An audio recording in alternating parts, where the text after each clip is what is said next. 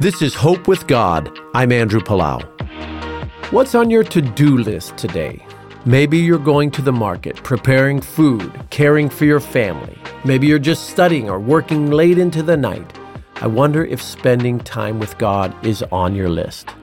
With the pace of modern life, it can seem almost impossible to find time to pray.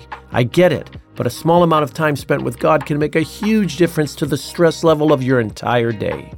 Philippians 4 says, "Don't be anxious about anything, but in every situation, by prayer and petition, with thanksgiving, present your requests to God, and the peace of God, which transcends all understanding, will guard your hearts and your minds in Christ Jesus." Take the time today to settle all your anxious thoughts and set your mind on God. More than anything else, He is worth your time. Come to God today and find the peace your heart is longing for.